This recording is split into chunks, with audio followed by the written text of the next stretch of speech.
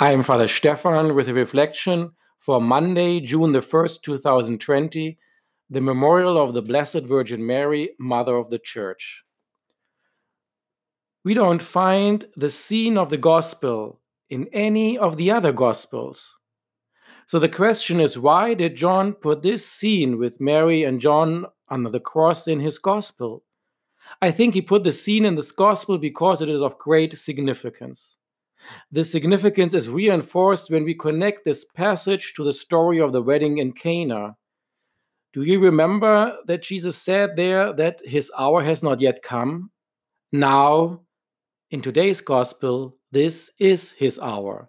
Now the hour has come. While at the wedding at Cana, Jesus started to reveal his glory. Now, paradoxically, at the moment of his greatest humiliation, this revelation is fulfilled. What was anticipated in Cana is now fulfilled. It is on the cross when Jesus is exalted and that the Holy Spirit is poured out. The new creation comes into existence and the new covenant is formed in the blood of Jesus Christ, shed on the cross for all of us. And it is this fulfillment of Jesus' work on earth which is also the hour of the birth of the church. For John, the birth of the church happens here under the cross. And Mary and the disciple whom Jesus loved are part of this creation. It is here that Mary becomes the mother of the church. When Jesus says to the disciple, "Behold your mother," everybody who believes in Jesus Christ is given to Mary. It is amazing to think about it. We are all sons and daughters of her. Mary, the mother of Jesus, loves each one of us as one of her own children.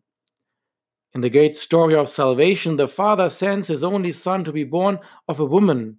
Jesus comes to us through Mary, and we go to Jesus through Mary. She is a part of his mission from the beginning. From the moment she says yes to the angel, and he is conceived beneath her immaculate heart by the power of the Holy Spirit. In her love, she carries Jesus in her womb. She presented him in the temple and raised him with Saint Joseph in the holy household at Nazareth. She was there with his apostles when Jesus began his earthly ministry. She was among the women who followed him, listening to his teaching and witnessing his miracles. And when everyone betrayed and abandoned Jesus, it was Mary who stood by him at the foot of the cross so that he would not die alone.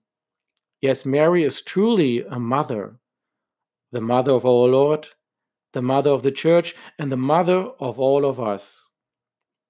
In the gospel today, we heard how the disciple, following Jesus' command, took Mary into his own home.